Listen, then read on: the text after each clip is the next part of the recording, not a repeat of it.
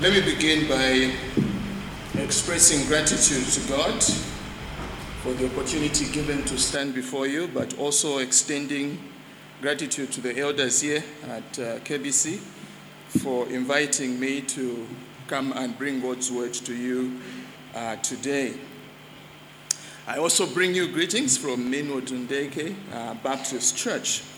Let me ask you to turn to Galatians and chapter 4. We will be focusing our thoughts in verse 4 and 5. Galatians chapter 4, verse 4 and 5. I read those two passages. I'm reading from the ESV. The Bible says, "But when the fullness of time had come, God sent forth his Son, born of woman, born under the law, to redeem those who were under the law, so that we might receive adoption as sons." I'll read it again.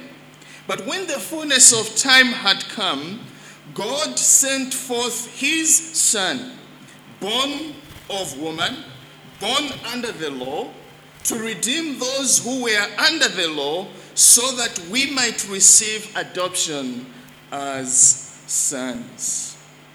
Let us pray together. Our great God and our Father, we are grateful unto you for the opportunity that you have given unto us, that, Lord, on a special day such as today, on the Lord's Day, that we can gather together as we rest from our everyday work, that we may worship you, Almighty God, even as we commune with one another and with you. Indeed, we recognize your presence in our midst and the leadership of your Holy Spirit, and now we continue to pray that, Almighty God, you may continue to be glorified even in our midst, that in all that we continue to do, from the hymns that we sing and the prayers offered unto you, and even through our giving, and now even through the preaching of your word, that in all this, Almighty God, you alone will be glorified and magnified. We pray that as we now turn to the study of your word, we recognize the awesome responsibility that is before us. That, Lord, we are simply men and women with feeble minds, and yet we desire to understand the mind of an infinite God. We yield ourselves unto you, Almighty God, that the ministry of your Holy Spirit may be upon us, that it may please him to illumine our minds and to open our eyes, that we may behold even those wonderful things that you would like us to see and to learn even from your word. That as your grace abounds upon us, that, Lord, our commitment will not only be to listening to your word, but that each one of us, as we walk out of this place, that we will endeavor, Almighty God, to put into practice those principles of life, even as we derive them from your word. That, Almighty God, in our everyday living, as we endeavor to please you, that we may continue to live lives that reflect, Almighty God, the image of your Son, the Lord Jesus Christ.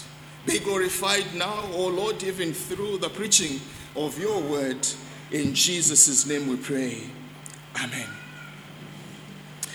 Well, as many of us know, December is a month that usually draws our attention to the birth of the Lord Jesus Christ because of Christmas.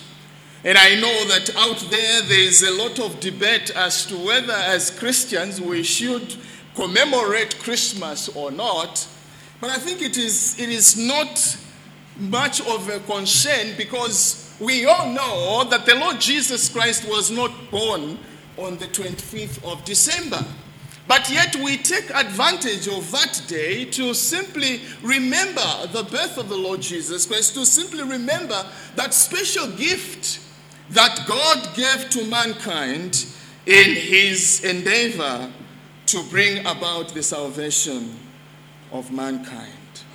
But what is the significance of the birth of Jesus Christ into this world? Well, the text we are considering this morning and also in the evening, grants us the opportunity to study the coming of God's Son into the world, Christ Jesus, and what it ought to mean to every one of you that is called a child of God, to every one of you that is called a Christian, and also to every one of us who are created by God. But before we dive into the text, notice with me the context in which our passage is actually found. Well, the text we are studying together is found in the immediate context where the Apostle Paul is illustrating a point. And that point is this, that believers are saved by faith and not by observing the law. That being true, what then is the relationship between the law and faith? In other words, if believers are saved by faith, what was then the purpose of the law? And the Apostle Paul responds in Galatians chapter 3 and verse 24, and he says, I read, so then the law was our guardian until Christ came, in order that we might be justified by faith. As he moves into chapter 4, then Paul gives an illustration. He gives us an example. He illustrates this point. And notice what he says from verse 1 to verse 3.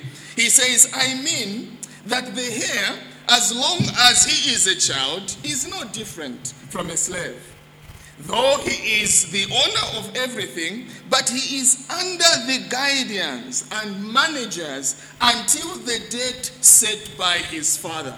In the same way, we were children. We were enslaved to the elementary principles of the world. And I'd like you to notice that it is within this illustration that then Paul utters the words that we are considering this morning in our text. And clearly, if you look at our text, you can actually see that the theme of our text is the commission of God's Son by God the Father. This theme is well captured in the second part of verse 4, where the Apostle Paul declares, God sent forth his Son. God sent forth his Son. In other words, here lies the charge of the Lord Jesus Christ. Here lies the tasking of the Lord Jesus Christ, that when he came into this world, he came because the Father sent him. He came because he was sent forth by the Father. Concerning this theme of the commission of the Son, there are 4 things that I will endeavor to bring to your attention. 2, we will deal with them this morning, and then in the evening we will end with the last 2. But here are the 4. Number 1, the precision of the commission of the Son. The precision of the commission of the Son. Number 2, the identification in the commission of the Son. Number 3, the goal of the commission of the Son. And then lastly, number 4, the outcome of the commission of the Son. So let's begin then with that first detail that the Apostle Paul gives us concerning the sending forth of God's Son into this world. The precision, notice with me then, first of all, the precision of the commission of the Son. Observe with me here that God sent forth his Son into the world at the exact time. He sent his Son into the world at the precise time, at the appropriate time that he had planned. The time that he had intended.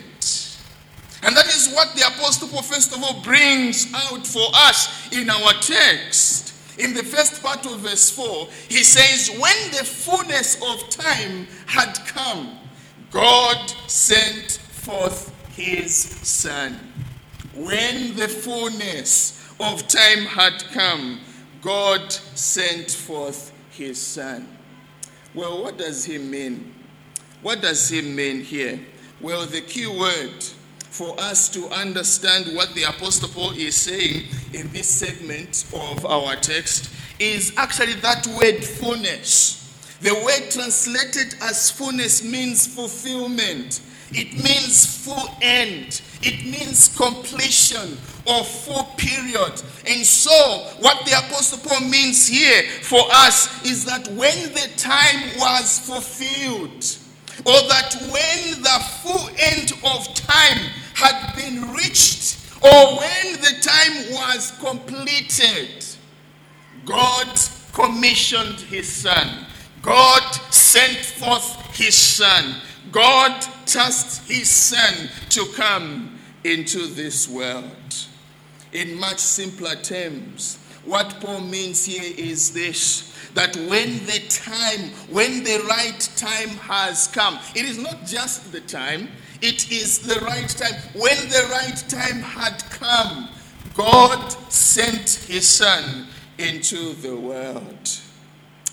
Perhaps for the sake of more clarity, listen to how other versions would render this section of our text. The NIV puts it this way. It says, but when the set time had fully come, when the set time had fully come, God sent his Son. Another version that is known as the New English Translation, it puts it this way. It says, but when the appropriate time had come, God sent out his Son. Another version that is known as the New Living Translation, it would express it this way. It says, when the right time came, God sent his Son. And so here, church, here is the point that the Apostle Paul simply endeavors to make here. That the coming of the Lord Jesus Christ into the scene of the world was not by chance. It was not by happenstance. It was not a plan B. His coming was under the strategic timing providentially set aside by God the Father himself. His coming was not one day before. Neither was it behind the appointed time. There could never be the appropriate time for the Son of God to come into the world than at the time that Jesus Christ did. He came into the world at the time that God the Father had set, and that was the right time. That was the appropriate time. He came into the world at the exact point in human history when God was ready for his coming. I mean, if you think about it, God could have chosen to send his Son immediately when Adam and Eve sinned. He could have chosen to send his Son at that time, or he could have chosen to send his Son right at the time of Noah, right before the flood. He could have done that. Or God could have chosen to send his Son into the world before he chose Abraham. Or even at the time of the Exodus, when he was bringing the children of Israel out of Egypt, he would have chosen to then send his Son. But no, it wasn't the intended time. It wasn't the time that God had planned. Right at the close of what is known as the intertestamental period, and at the dawn of the New Testament, that was the appropriate time for God to send his Son. At that time, listen to how the world had been wonderfully prepared for the coming of Christ. The law had done its educational work. The Apostle Paul has already shown us that the law was our guardian. It was our tutor. The law had already done its educational work. It had shown through the Jewish nation that men are terrible transgressors, And despite all God's favor and blessings, men still failed to worship God in a way that he desired. The world now had a picture of what it means to be depraved. The world now had a picture of what it means to have a wicked heart. And all because of the educational work of the law. But not only that, the world was full of people spiritually starved. The worship of self, the worship of pleasure, gods, philosophical ethics, and ideas. They had all left many empty and barren. The soul was now ready. It was now ready to have its hunger satisfied and met. But also we see that the world was at peace under the Roman rule, what is known as Pax Romana. The world was an open door for the spread of the gospel without restraint. But not only that, the world was ready at least to speak one language, the whole world, the language Greek, making communication possible with many from all over the world. But lastly, the world had a system of roads of mass travel which allowed Christian missionaries to reach the furthest parts of the earth. And what point am I simply making? What I'm simply saying here is that as the Apostle Paul declares for us, it is when the fullness of time had come that God would send forth his time. We see the precision of God. We see the punctuality of God. We see the exactness of God, that right on time, as he had planned and ordained, God sent forth his Son.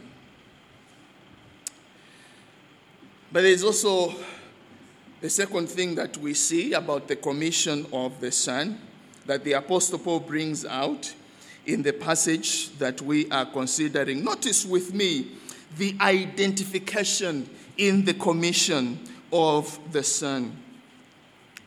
The identification in the commission of the Son. And what we're simply saying here is that the sending forth of his Son into the world, the sending forth of God's Son into the world, God designed that the Son would identify with man for whom he came to serve. That the Son, as he comes into this world, as he obeys the commission of the Father, as he obeys the sending forth of the Father, and as he comes, that he would identify with man, with the man that he comes to save. Listen to what Paul says in the third part of verse 4. If we read from the beginning of verse 4, the Apostle Paul says, "But when the fullness of time had come, God sent forth his Son." Then listen. "Born of woman, born under the law." Notice with me here that there are two aspects that describe to us, that give us a description of this identification of the Son with the man that he comes to save. The first aspect is that Jesus Christ was born of woman. He was born of woman. What does it mean?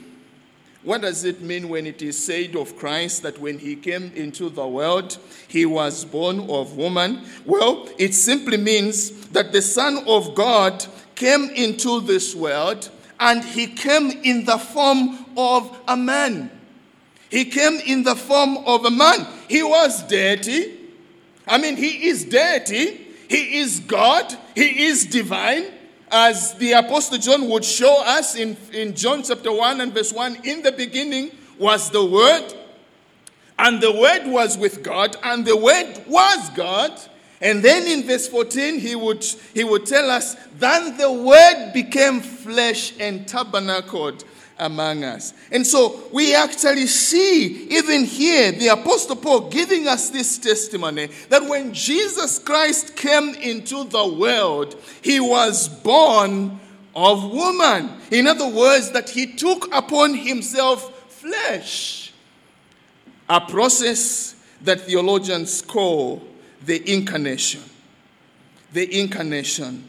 And according to the account of the Gospels, this whole process of incarnation simply made possible by the power of the Holy Spirit who worked in the womb of this virgin woman called Mary and was able to fashion a body for the Son of God. And this is the body that the Son of God would then use to come into this world.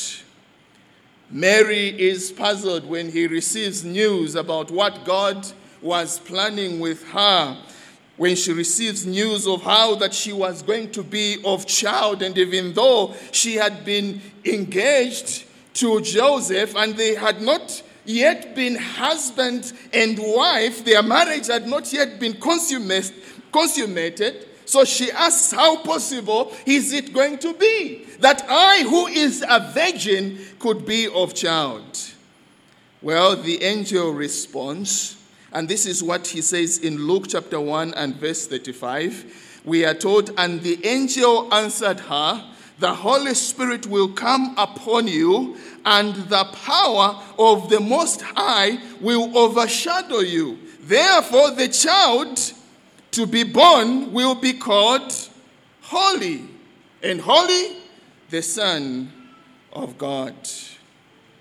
And so what we see here, church, is this, that when the appointed time had come for God to send his Son into the world, a virgin, Mary, was singled out and chosen to be the vessel through whom the Son of God would be born into the world. And so that this Son of God, as he comes into the world, he comes having taken upon himself flesh, having taken upon himself humanity, so that then he would become a suitable Savior, because he is both God and man. He is the God-man who qualifies to be able to bring about the propitiation or the atonement that would then reconcile us to God. But what is the significance? What is the significance of Christ Jesus being born of woman? What is the significance? Or asked in another way, why was Jesus particularly designated as coming into the world in the manner that he did? Why did he have to be born of woman? Why not just appear? Why not just appear from heaven? He comes. Why did God design salvation this way? That his Son would come into the world, and the means through which he would come is the incarnation, that the means through which the Son would come into the world, it is by him taking upon himself humanity and being born of a woman.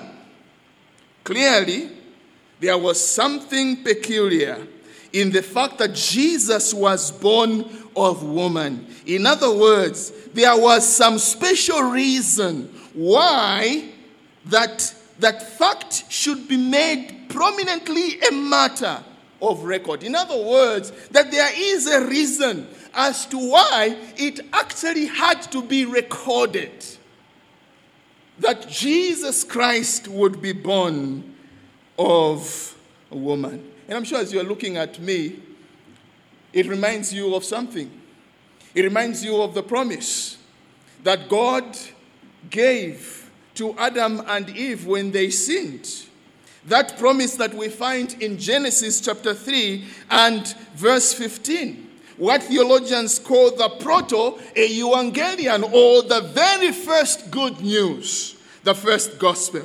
And listen, God says this in Genesis 3:15, I will put enmity between you and the woman, as he is pronouncing a curse to the serpent, he says, I will put enmity between you and the woman, and between your offspring and her offspring. He shall bruise your head, and you shall bruise his heel. If you actually notice, there is a transition that is happening in this pronouncement. That in terms of offspring, as God is giving this pronouncement, there is a shift from offspring being plural to offspring being singular. And that we see finally God would say, he shall bruise your head and you shall bruise his heel. And clearly there was one person that God had in mind, and that is his son. And so deliberately then, as Paul is talking about the coming of the son, deliberately then the Apostle Paul chooses that phrase, born of woman, in order to signify to us the realization of the promise of God in Genesis 3:15. In other words, that the Apostle Paul is deliberate in the choice of his words, because there is a greater message that he would like us to see, that in the coming of the Son, it is something that God had already pronounced. It is something that God had already promised. That this is how salvation would come. This is how victory over the serpent would come. The seed of the woman. One who would be born of woman. The offspring of the woman is the one who would bring about that ultimate victory. And so the Apostle Paul then, as he is writing to us concerning the coming of Christ, he shows us that not only did it happen at the appropriate time that God designed, but we also see that there is this aspect of the Messiah as he comes, the Savior as he comes, the Son of God as he comes. He comes identifying with man whom he comes to save by actually partaking of his nature, partaking of his experiences, in order that he may be a faithful high priest. And so we have seen that the first aspect here is that Jesus was born of woman. But notice with me the second aspect that the Apostle Paul brings out in describing to us the identification of the Son of God with man that he came to save. Paul declares, he says, born under the law. Born under the law. In other words, that Jesus Christ, as he came, not only was he born of woman, but we also see that he was born under the law. And what does that mean? What does that mean? Well, it simply means that Jesus Christ was made subject to the law of God. That he came at a time when we were still under the trusteeship of the law, under the guardianship of the law. It is in that condition then, in that state then, that Jesus Christ would come to identify with us. In other words, that as a man, Jesus was bound by the law's requirement and subject to its control. He took his place under the law that he might accomplish an important purpose for those who were under it. In other words, that he too, as he comes into the world, and as he identifies with man that he comes to serve, he is also born in the same condition as man is, bound to the law of God. But why was it necessary, we must ask? Why was it necessary for Jesus Christ to be born under the law? Well, we see that although Christ was without sin, as 2 Corinthians chapter 5 verse 21 would actually show us, yet he was born under the law as one obliged to fulfill it. Because remember, for you and me to stand reconciled before God, to stand saved before God, we must be a people who stand righteous. And so Jesus Christ comes in order to obey the law on our behalf, so that then when he has achieved that righteousness, when he has accomplished that righteousness, when he has fulfilled that righteousness, that it may then be imputed to those who believe in him, to those who respond in him in faith.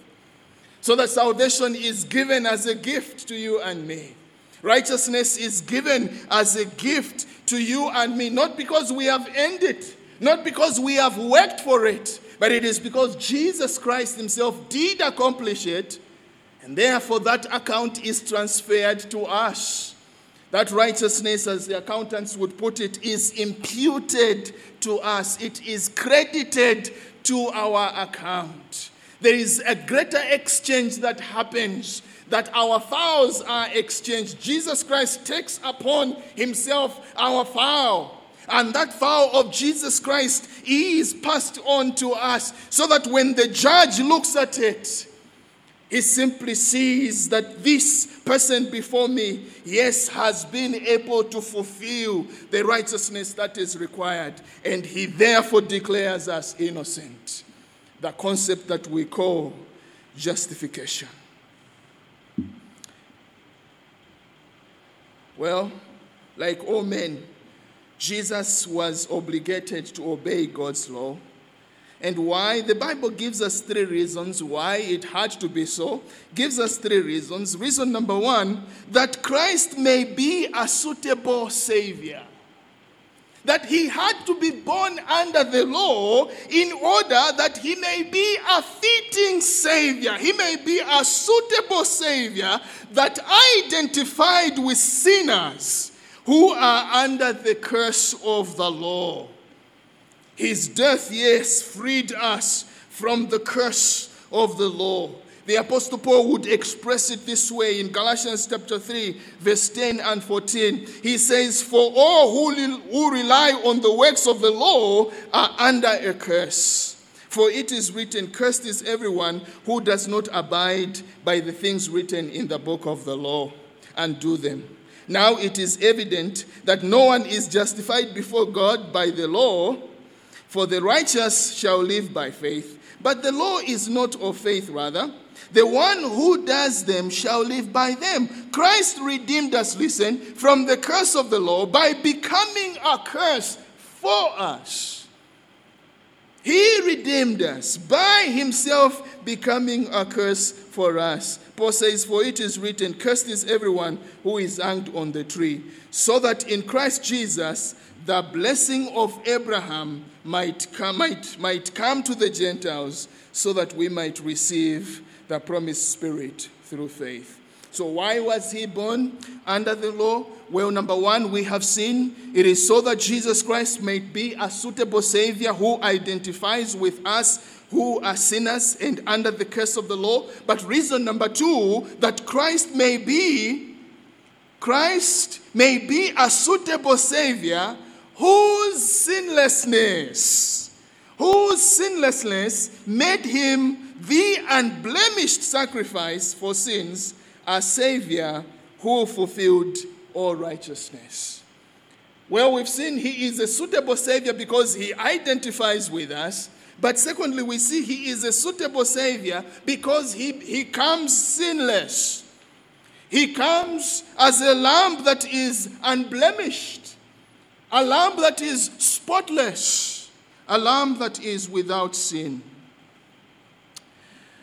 Listen, Hebrews chapter 4 and verse 15, the writer of Hebrews says, "For we do not have a high priest who is unable to sympathize with our weakness, but one who in every respect, listen, has been tempted as we are, yet without sin."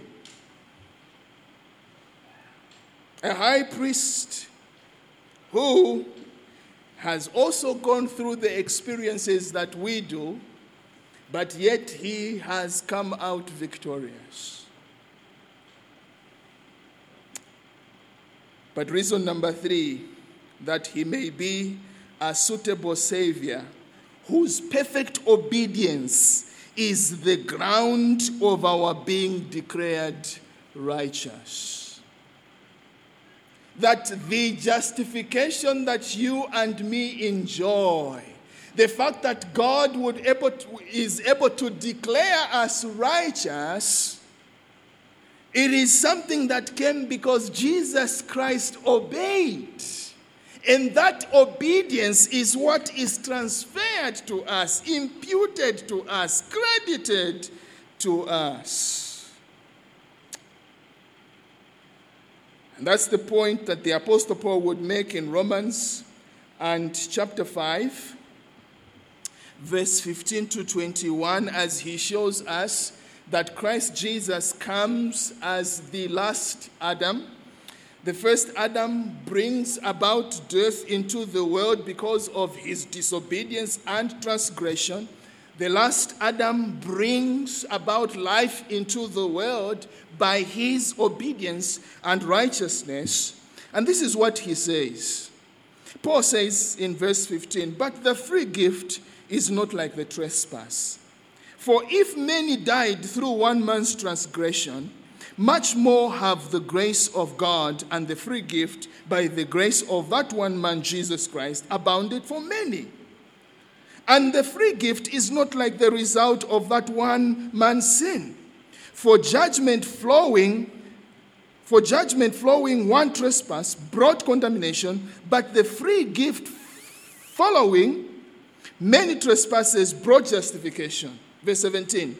For if because of one man's trespass death reigned through that one man, much more will those who receive the abundance of grace and the free gift of righteousness reign in life through the one man, Jesus Christ. Therefore, as one trespass led to condemnation for all men, so one act of righteousness leads to justification and life for all men.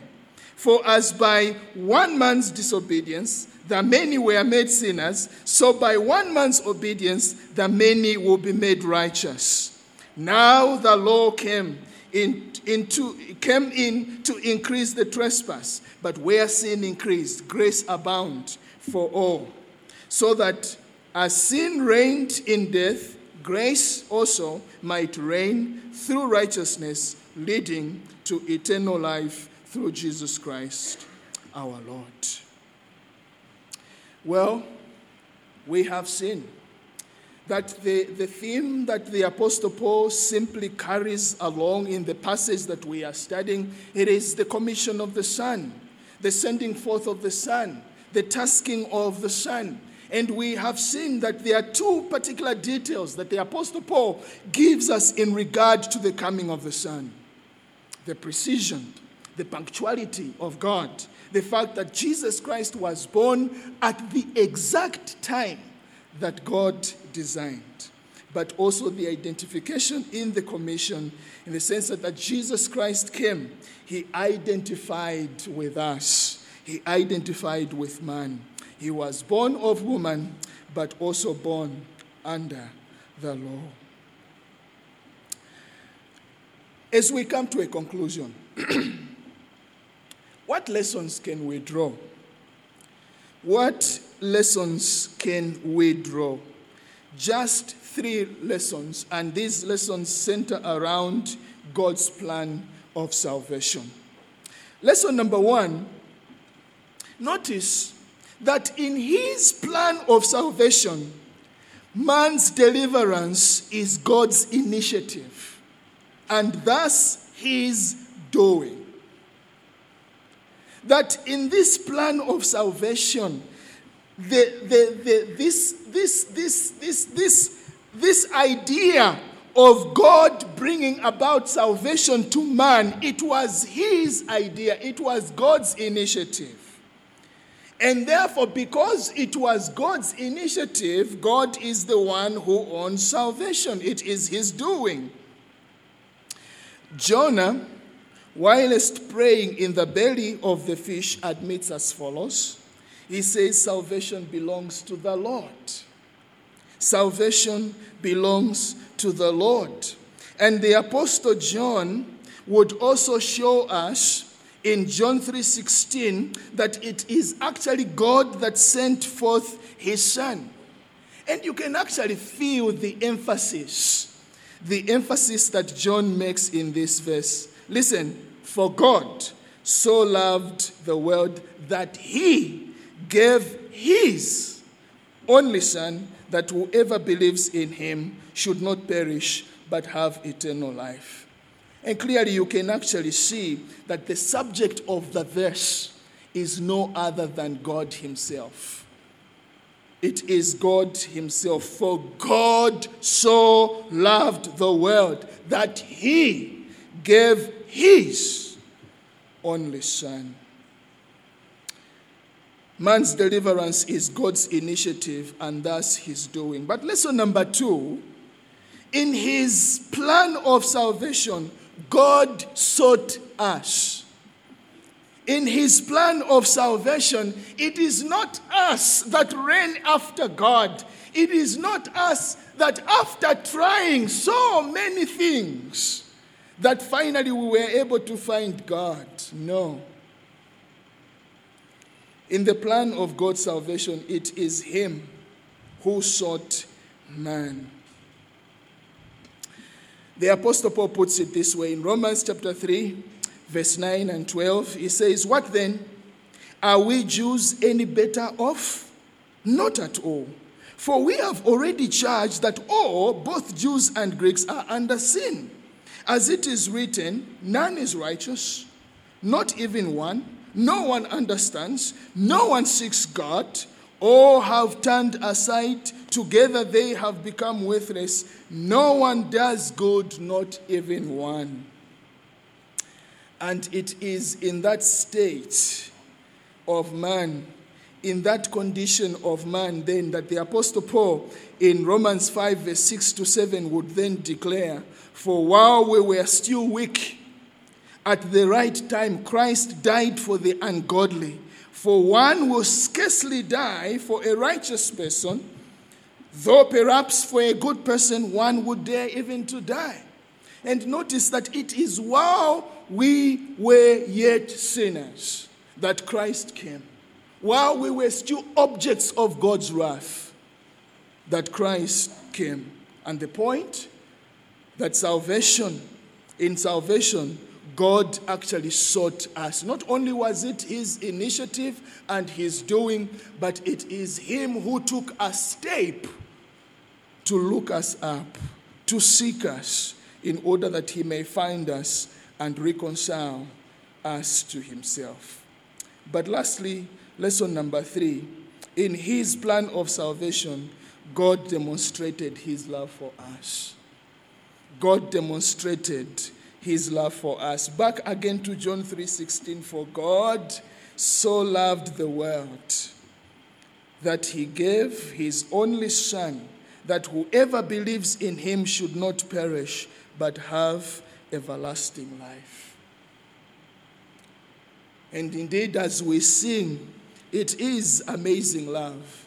Because how many of us would actually love those who are our enemies, those who are separated from us, those who do not want to have anything to do with us, those who insult us and curse us and say all bad things about us? How many of us would love them? But that is what God did. Us who were objects of his wrath, separated from him. It is while we were still in that state that God sent his Son to come and die for our sins in order that we may be redeemed. And there, church, lies the good news for everyone. The good news for everyone who could be listening to me this very moment, and you are seated and you are there watching. God loves you, and in his love, he sought you, and in seeking you, he sent his only Son, that even though you were unable to obey the law 100%, even though you were unable to save yourself, God's Son comes and dies in our stead to pay for that penalty. so that you and me can be restored, can be reconciled to him. And that extension, that hand of invitation is still extended to every one of you that could be seated and you do not know, you do not yet know the Lord Jesus Christ as your personal Lord and Savior. Jesus Christ says, come, believe in me, trust in me, and I will give you eternal life. Amen.